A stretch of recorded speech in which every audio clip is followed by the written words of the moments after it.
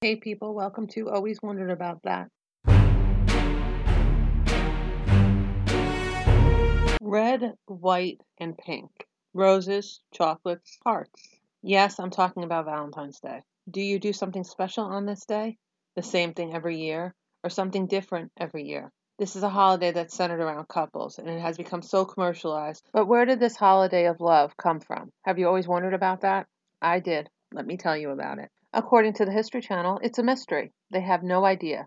There is no real answer.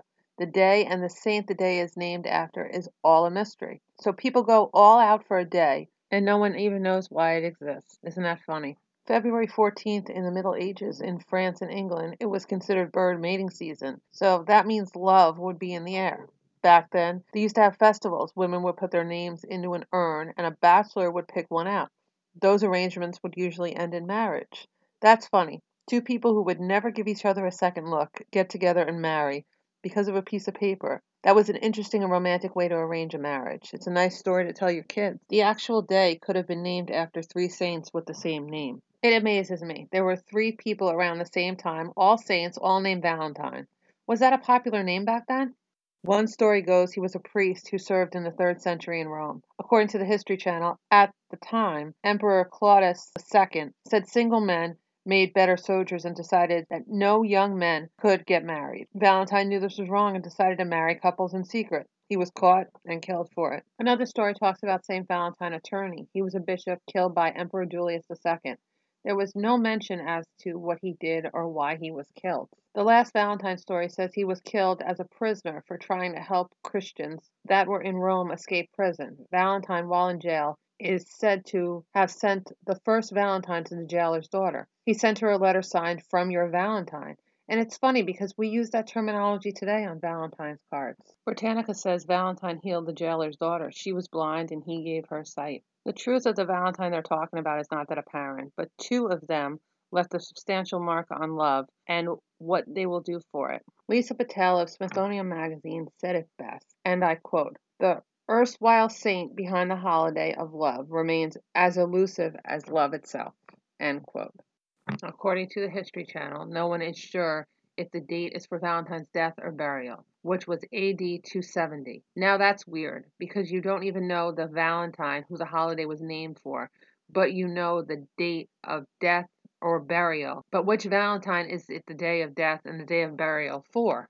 Why are roses the Valentine's Day flower? Well, according to Jamie McIntosh of Spruce, why do we give red roses? For Aphrodite, the goddess of love. That was her favorite flower, I'm guessing. The money spent on the day is ridiculous. There is $20 billion spent just on that day, and there are 250 million roses produced for that day. What does the number of roses say? Well, 3 roses says I love you. 11 roses means the giver is missing a flower. 3 dozen roses means your heart belongs to the person that gave you the roses. Do you really need 36 roses to tell a person how much you love them? Or worse, does someone really need to receive 36 roses to know how much you love them?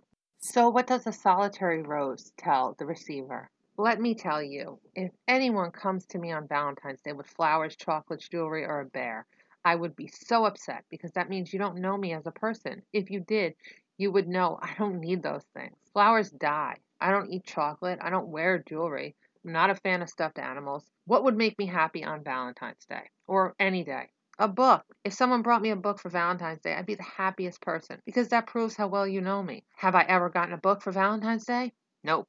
So, I guess no one really knows me. So, this same Valentine's Day thing got me thinking. 3 men in the same place at the same time named Valentine. Sounds a little strange, don't you think?